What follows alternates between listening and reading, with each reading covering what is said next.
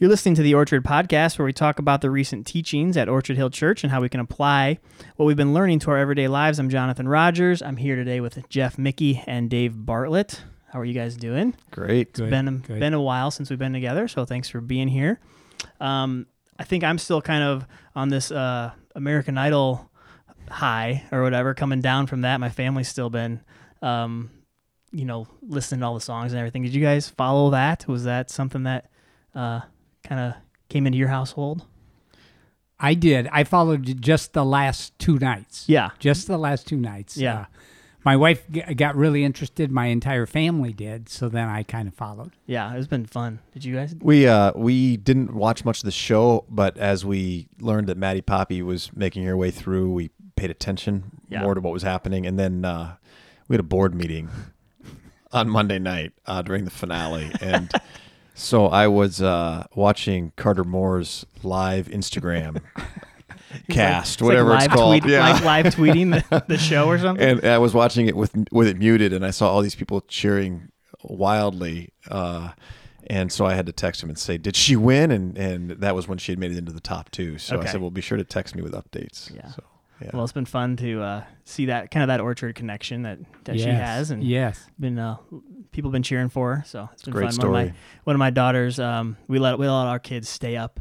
It was on till like 10 o'clock, and our kids, are in bed by like 8:30. So one of my kids, my kindergartner, when she won, she basically just burst into like this, tears where she couldn't control herself, and it was like a combination of she was super tired and excited, and just didn't really know what to do with her emotions. So that was kind of fun to kind of see that. Yeah. So that's awesome. Yeah. So we're still kind of recovering from staying up till 10:30 or whatever. So, all right. Well, we are finishing up this Know Your Yes series. I think we have one more week left. One of the questions that I had thought about was just your guys' journeys, how you guys came into ministry. I thought maybe you could talk a little bit about that, and how you got into ministry in general, and then how you came here to Orchard. Yeah. So I was in teaching, Johnny. I was a teacher and a coach for 5 years, and then a ministry came to our high school called Youth for Christ, and I was so impressed with the work of that ministry in the students that I was teaching and coaching that I started volunteering, and then I became a full-time staff person there.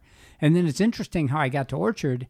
This ministry really exploded over where I was by Dubuque in Edgewood Colesburg High School, and it really exploded, and we hired some staff, and then this church, Orchard Hill, was supporting me, and I would come back and give reports.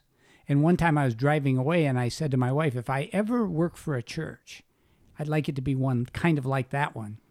And then they called me to institute a youth program here, not to do it, but to give them ideas on how to do it. And then I ended up being hired half-time and started the youth ministry here. And then I was hired half-time at my request so that I could work with other churches.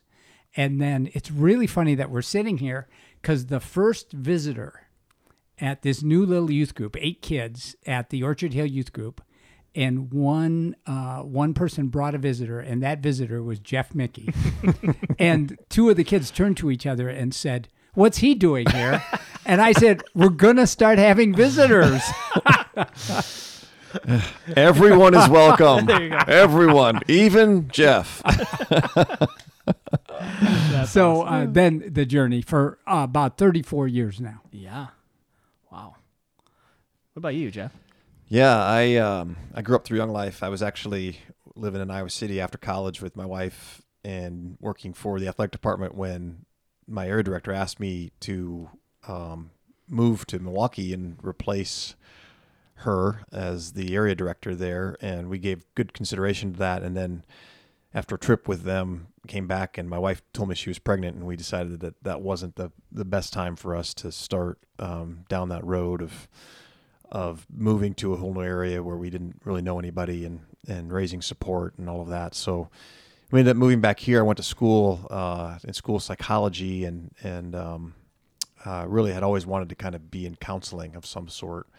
And then we got pregnant with our daughter, and KWO called when I was starting my second year of the program and offered me a position with the sports department. And so I was in TV for about 4 years, and then media development, and then a position opened up at Orchard, and I happened to be on the board, so I didn't really feel it was right for me to apply for that position.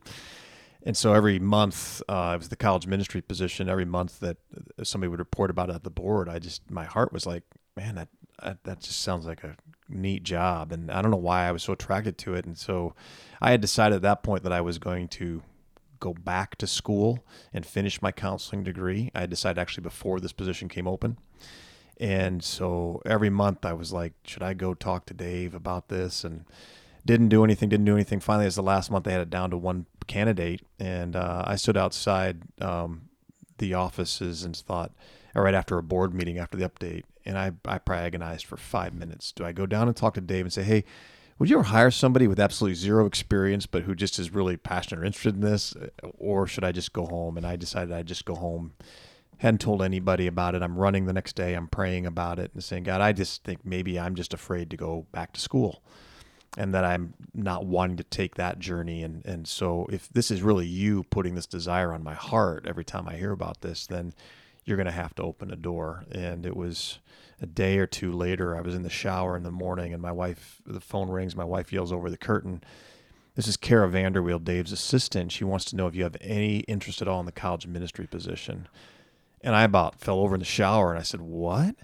And she said, yeah, they said that they were about ready to offer it to somebody, but they thought that there was somebody in the church who should have this position, and your name came up. And so then I called Dave afterwards, and we chatted, and I met with Walt and Dave, and we chatted a little bit more, and then I went to an interview, and that's how I ended up here. It felt very much, that's one time in my life that I felt God was pretty clearly directing me and calling me. It's not always that clear, but and I had a little bit of work to do still to get over once I heard what they were going to pay me. God needed to do a little more convincing then, but he did in very clear ways. Yeah. That's pretty cool. Yep. So really this idea of assignments and opportunities, knowing your yes, do you feel like you had that clearly in your head when all this was going on? Did you have that terminology or that framework, or do you think you were just following God's leading at that time? I don't think I had the terminology. I don't know about you, Dave. I didn't. No, I've done thinking about in the past, Johnny, about every time I say a yes, it means multiple no's. Mm-hmm. I've thought about that before because I've really grasped the idea that our time and our energy is limited. Yeah, and so I've had that, but not fully what we're teaching here. Sure. I've always had that sense of wanting to know, like, what's that thing that God wants me to say yes to? And I wouldn't have put it in the yes, but like, what's my calling? What am I designed for? And I think that I had a lot of misconceptions about that there was just one thing, and that, I had to find that one thing. And but I don't think I would have framed it up like this. Yeah. Yeah, Brian talked to some about this with the unique call. I think the general call, the unique call, and the immediate call, I think, were the three that he talked about. Do you find that people get caught up more in that unique call and really trying to find that versus the general call? Yeah. I thought that was a good question for you to think about, Johnny. When people come into my office, very seldom are they asking about the general call. Who does God want me to be? What kind of a person does God want me to be? Almost always it's more questions about the unique call. Should I be a student, or should I go into the Army, or should I go into ministry or business? It's that unique call gets more attention. Right. And I think what Brian was saying, don't forget the general call. Right. This is the kind of person that God wants you to be first and foremost. Right. And then after that, and I agree with what Jeff just said, generally I found in my life and lots of other people's lives that God may give us a choice. He may say, it's okay with me. If you're my man, be in business or ministry. But what's important is be my man. Mm-hmm. Right. Yeah. Yeah, and I think even when I have made mistakes about that, or not included God in some of the decision making, or even asking him about the next unique call or what that is, God has been with me in it and has helped get me corrected very graciously, Yeah. I would say. And so I think we can get almost too worked up sometimes about that. I think it's important to be including God, obviously, in the questions and the discussion and conversation. But God's going to keep you if you're open to His leading. He's going to keep you on a path. Right. Yeah, I thought it was interesting. Brian said something like he thinks that we know 90% of what God's call is for us, and it's really that 10% that we kind of focus on Yes. most. Right. Yes. You know? Yes. And it is. I think it's freeing when you kind of think of it in that way, that God doesn't necessarily care. I don't know. Maybe He does, but He doesn't necessarily care what I choose to do. It's how I do it. Maybe. Yeah. So I think that's freeing if I have more choice and I'm not like trying to find that perfect thing that God is calling me to. Exactly. There's not just one. Right. I've been convinced of that for a long time. And then the other part, the immediate calling. Yeah. I think that's freeing too, Johnny. Yes. For you to get up this morning, and as the father of 5, Yep. I mean, you know a lot of your call. It's like get your kids dressed, get them off to school. That is your call. Right. And that immediate call, when we did that study that Brian took that from, that was one of the more helpful pieces to me. Yeah. That there's a lot of God's will I already know just because of what's in front of me. Yes. And it's easy to, when you know that, it's easy to go ahead and take care of somebody that's sick, a family member, or, Yes. to do something that's right in front of you because okay, this is my immediate call, and it kind of supersedes everything else all of a sudden. Exactly. So I thought that was an interesting thing. So what about that question? Do you think God does care what your career is? I was throwing out the idea. What if it's a morally questionable career that I'm in? Does God care about that? Or what if there are some things that the company I work for does that I don't necessarily agree with, or I don't think God agrees with? Where do you land on that? I know that's kind of a tough one. Yeah. It's good. It's a great question, Johnny, because, again, people come into my office and ask about this. Yeah. Like, I'm working for this company, and this company does X, Y, and Z, and I don't agree with X, Y, and Z. What do I do? Yeah. Well, my dividing line has mostly been if don't have an oversensitive conscience, but if you're asked to do something that's against your conscience, then you have to throw up question marks. But the flip side of that is we live in a broken world, and God wants us to be salt and light in this broken world.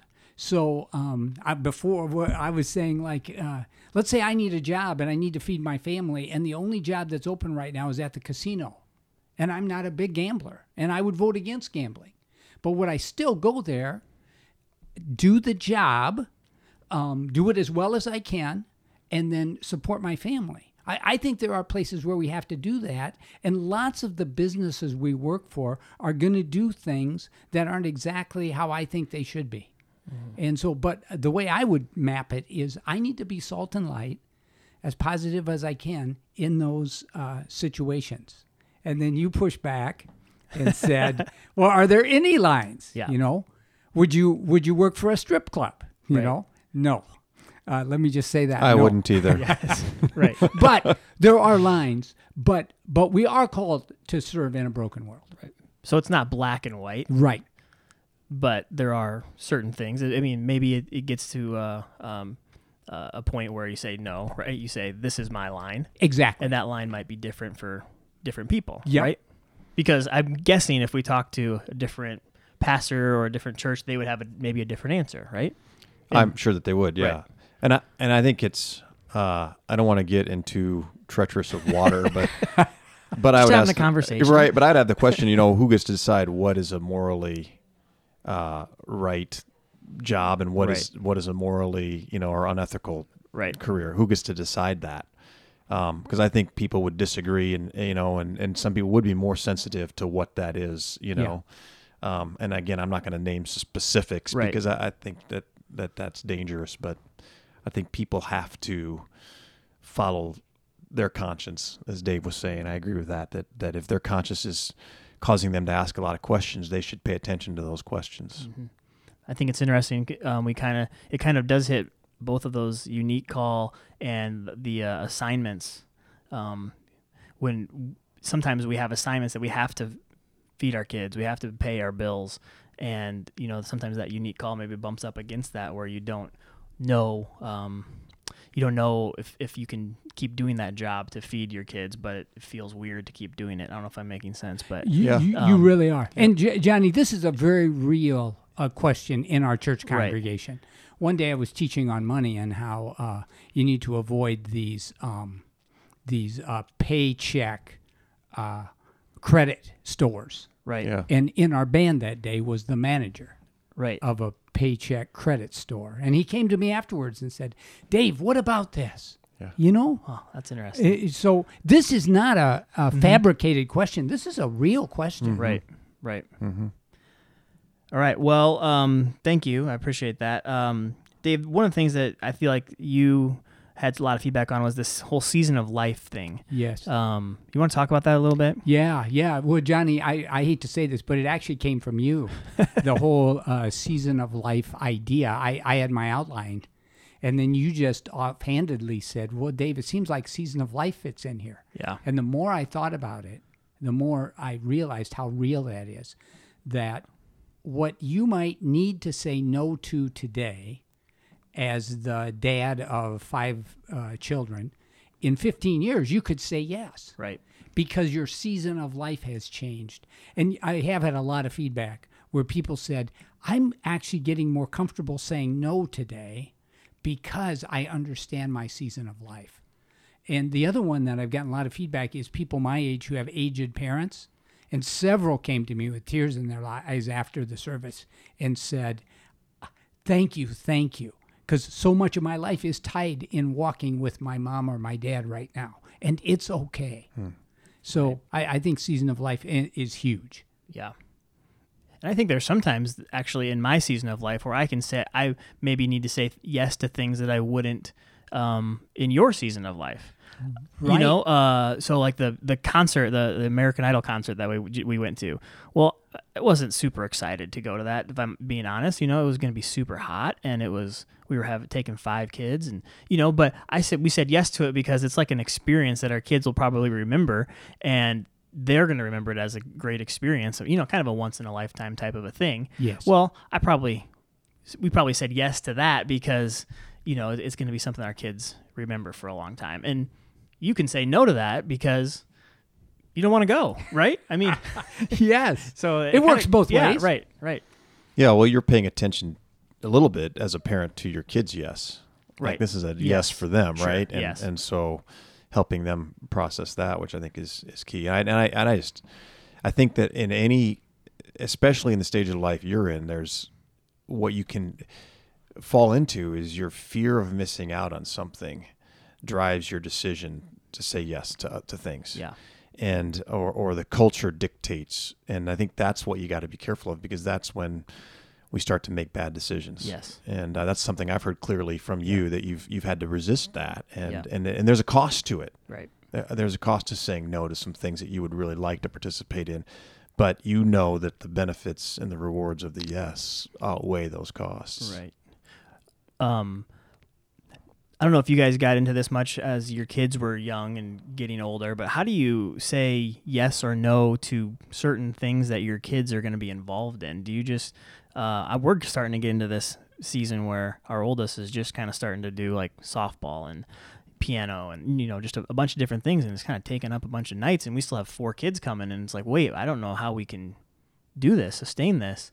Did you guys have like certain limits or things for your kids as they were growing up? Yeah, we obviously did, but I'll tell you where I really see it, Johnny, is in my children raising my grandkids. Okay. Because the amount of activities are more now than when our kids were little.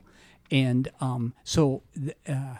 as I watch them make these decisions, what I'm seeing is they're asking themselves, how do we still be a family right, with all these activities going on? And how do we bound the activities so that we don't rule out what's even more important, time together, time to be a family? So, and part of that can be in the activities. Sure. Part of it is you go to the soccer games, you go to the softball games as a family. Right. But you do have to have a higher overview of what is it I want my family life to be, rather than just saying yes to every opportunity that comes along for your kids. Right. Right. And some kids have passion, and maybe your oldest daughter's like this, has passion for almost everything. Right. Well, and then you have to help them choose. Right. And you have to choose within, maybe they have one passion, but then you have to choose, well, am I going to, let the kid do like the, AAU or like the, the really competitive stuff where you're paying tons of money and they're traveling every weekend. That's a tough decision too. Mm-hmm. Did you guys run into some of that? Yeah, we did. And we had we first of all, I think some of us get in the trap a little bit of we want our kids to experience things, and so we sign them up for things before we would know whether our kids really even want to do those things. Now, some of that is healthy because you want your kids to try some things before they make decisions. And put them into positions where they have to get out of their comfort zone. Yeah, and they're going to make some social skills and relationships and things like that.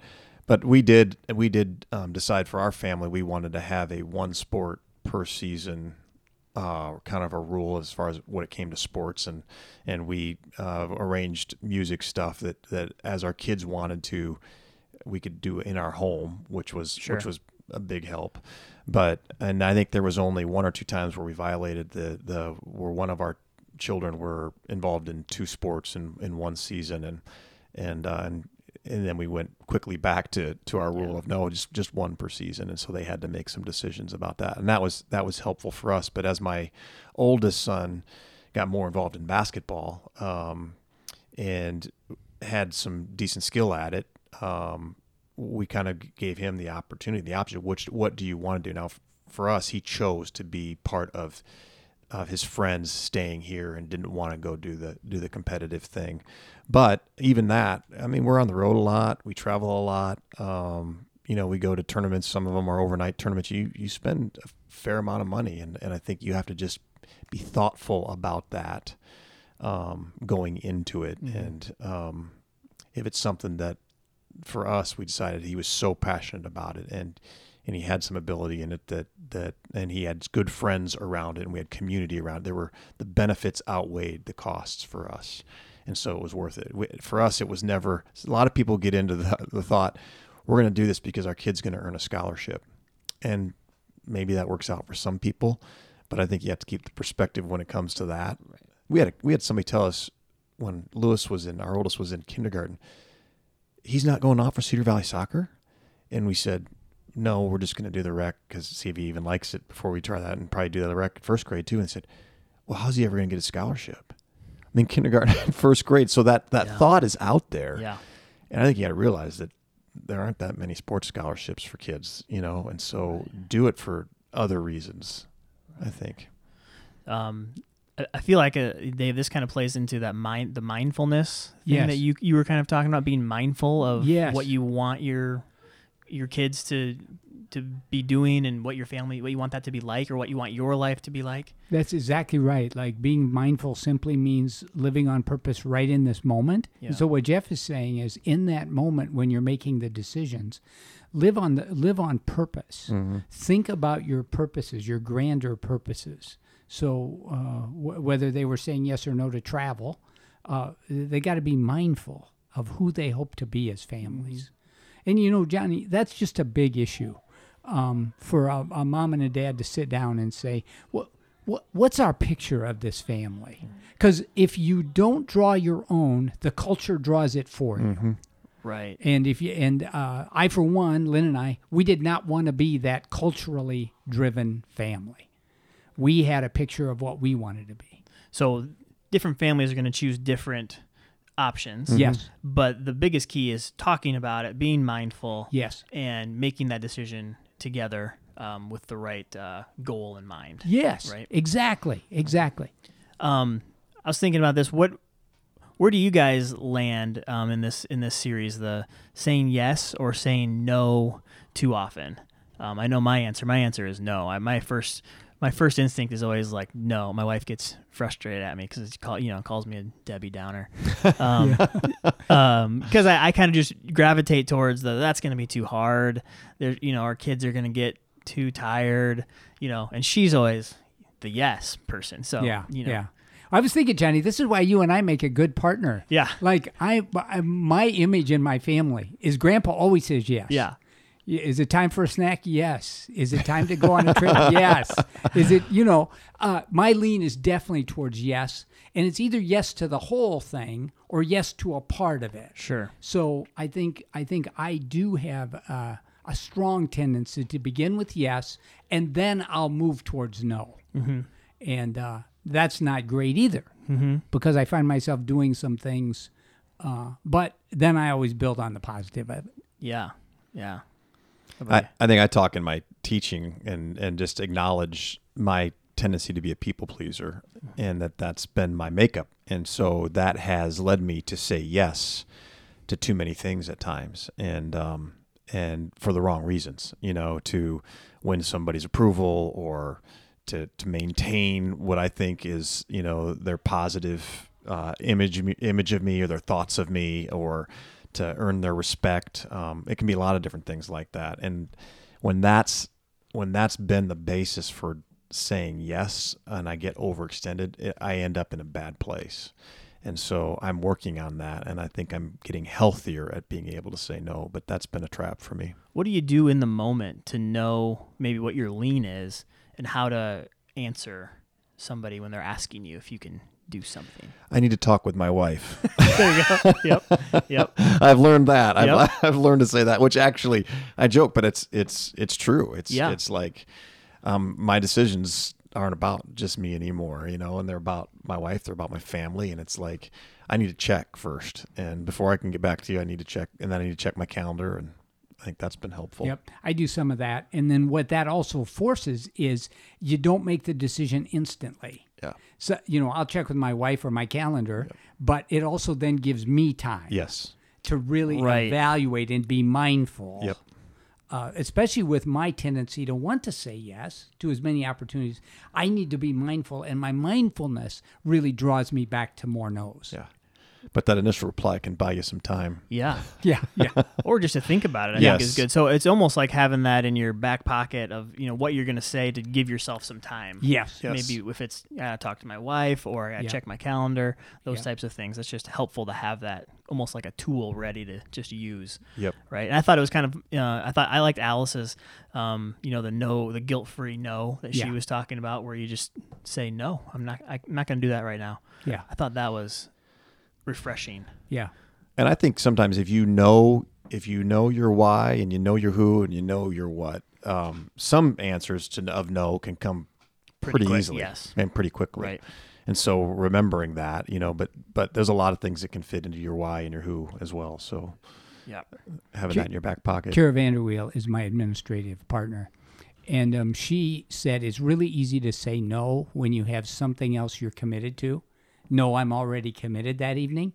It's really harder to say no, that's an evening we're wasting time at home. Yeah. And so, but you need to still be able to do that. Yeah. And you don't have to explain the why, but in your mind you're thinking that wasting time at home or just leisuring at home is a commitment already. Yeah. And I want to talk about this idea of kind of dying to yourself a little bit. Kurt kind of brought this up in his teaching. The rhythm of life is really death first and then life. And I've noticed that I really have to die to myself and my wants and desires to know what my yes and my no is. So I don't know, Jeff, do you want to talk about that a little bit of what that looks like in a Sure. more applicable way? Yeah, well, and so Kurt Vanderweel taught on it. For those maybe who didn't hear his teaching, he talked about it's part of the design of nature, God's design and creation, that there's evening and then there's morning, and that's the first day. And we as people tend to think that live, and live life to the full, and then we die. And instead it's no, die to yourself first, and then you'll experience life. And so what does it mean to die to yourself? Right. So, I think that's a great question. I think, listening to Kurt's teaching inspired me to think a little bit about it, because I really resonate when he said, the thing that I do when I get up is I just want to grab a granola bar and head out the door and get about my day. And it's like, that's so much who I am and what I am. And I think part of it, what he's saying is to pause first and to give that part of his day to God and to surrender his plans as far as for the day, to say, God, I have these plans, but I need to lay them out before you, because you may have other plans and you may have something different for me today, and I want to surrender this to you. And I think that's part of what it looks like to die and say, I'm not going to try to control and make all my stuff happen, but God, I want to be open to what you want to use this day for. That's a really hard thing to do. And I think there's different ways to accomplish that. I don't think it's any one set way. Kurt happens to meditate. I think sometimes it's just a matter of just even sitting still for a second and talking to God about it and giving you some space to listen for an answer, or reading scripture, whatever that looks like. It can be different. And I even would back up and say, the night before, Kurt was talking about that. How do you think about it even the night before when you're going to sleep? And this is something I'm horrible at. You guys always give me a hard time about, man, he stays up late. Mm-hmm. But I think to think about, how would I get to bed earlier so that I could actually die to myself and start the day fresher and ready to take it on? Mm-hmm. Yeah. You have any thoughts on that, Dave? Well, the verse that comes to my mind, which is a little bit unrelated, but really quite related, those who lose their life for my sake. And that's that surrendering in the morning. They'll find it. Those who keep their lives and try to make their goals happen, they actually lose life. Mm-hmm. And that's a principle I whisper to myself over and over again. Because as we do that in the morning and then go live our lives, it feels like we're just pouring ourselves out. Yeah. And like, am I actually getting anywhere for myself? Yeah. And, well, the answer is in the kingdom, that's how it works. Yeah. And I don't think it's just a morning thing. I think it's an ongoing deal. And some people, for me, I'm not a morning person. So for me to try to meditate in the morning or try to do something in the morning, I'll fall asleep. Yeah. So if you'd get to bed earlier, you wouldn't have that problem. That's probably true. But I think it's an ongoing, like, throughout the day, like just engaging and saying, okay, am I mindful, again, the mindfulness, am I mindful of what God's doing with this moment, or am I trying to push something of my own? And a lot of times it'll be obvious. It's like, why am I getting so frustrated? And if I would just slow down and step back, I'd realize I may be pushing something that I shouldn't be pushing right now. I should let go of and see what happens. Mm-hmm. As we've been talking about this, I've been thinking about the last few years in my life where I feel like I've died to myself quite a bit. But what I've done is I've almost picked up my kids or my wife's wants or desires and tried to make them happen instead of dying to myself for God's kingdom. And that has been, I've lost a lot of, I feel like, life in that, because you're not refueling, refreshing, letting God do that for you. You're trying to make other people happy. Kind of goes back to that. So there's something in there, I feel like, too, where you can try to please other people or help them succeed, but it's not necessarily, it might be what God wants you to do, but it's not necessarily just his his plan or his mm-hmm. will. Mm-hmm.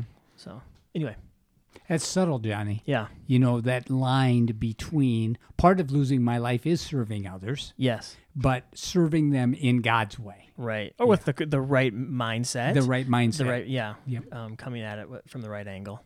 Or if I just picked up a new identity of, I'm going to be the best husband, the great, whatever, it's like, and now I'm serving some new goal of mine. It is subtle. It's a challenge. Kurt did talk a lot about the rhythms of life. So how do we make decisions to kind of live into those rhythms on a daily basis? Does that make sense? Yeah, it does. Some of what Kurt was sharing is in a book that we had both read several times. And it's the idea of find a way to take a 5-minute break, once a half a day. Find a way to take a 15, 20-minute refreshment break per day. Find a way to have a refreshment break weekly and monthly and even annually.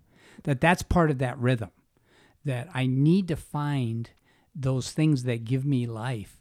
I shouldn't go a whole 5 hours without like a walk in the hall that gives me life for a minute. And so I shouldn't walk past these flowers this spring or the beauty of a spring day without taking a 5-minute, I'm going to take a breath and enjoy this and get just a touch refreshed. So that's when you ask rhythm, that's what I think about. Okay. Because I have things I do annually too that are very important to the rhythm of my life overall. Like Lynn and I usually go to the mountains and just spend some time there. And that's an important annual rhythm, which I didn't know that until after I had done it for like 5 or 6 years. And then I realized, wow, this has significance. This keeps me centered. Do you have anything? Well, I think I'd tip my hand probably on the next series, but Yeah, that's what I was that's what I was going to say. This really leads us Yes. into the next series. It does. I think I think a lot of us are losing rhythms and losing patterns. So like the pattern that one of the patterns that Kurt talked about is this whole idea of 7 and 6 days of creation. On the 7th day, God rested, and then there's other patterns of 7 and those sorts of things. But I think this whole idea of the Sabbath and a weekly time to rest, where is that happen in our world today? I mean, our margins have been pushed to where there really isn't any margin left. I don't have a day to just rest. And I think that's something that we need to consider. How does what would a weekly time of just rest look like? What would that even mean to us? But I do think God designed us with limits, and we aren't meant to run past those limits constantly. Obviously, there's times when you're going to go over, but how would we take advantage of this gift of Sabbath that He's given us, this gift of rest? I think that's a rhythm for us that we're going to be paying attention to over the next few weeks in our next series. Yeah, and so when we make that a priority, it helps us to know what to say yes or no to, right? If we're making the rest of the Sabbath a priority. Absolutely, and it again, it reminds you that you have some limits, and so that alone helps you to think, I've got to say no to some things because I can't do everything. And it also refreshes you for those assignments that you do have, like you're talking about. It's like it's easy to get run down by serving somebody else, but if I have a day of rest built in, we have a day of rest built in, I can get re-inspired by that. And Dave's talking about the rhythm even throughout the day. I think that there is. You read any of the productivity material that's out there today, it supports this biblical framework of rest and throughout the day and throughout the week. So, yeah, it's good stuff. Well, I'm excited for this next series. I'm excited for doing it in the summer. When we want to rest, but all of a sudden our schedules get filled up, and we're doing all kinds of other things. So I'm excited for it. Thank you guys for being here. I think we'll leave it there. And we'll see you next time. Thank you, Johnny. Thanks, Johnny.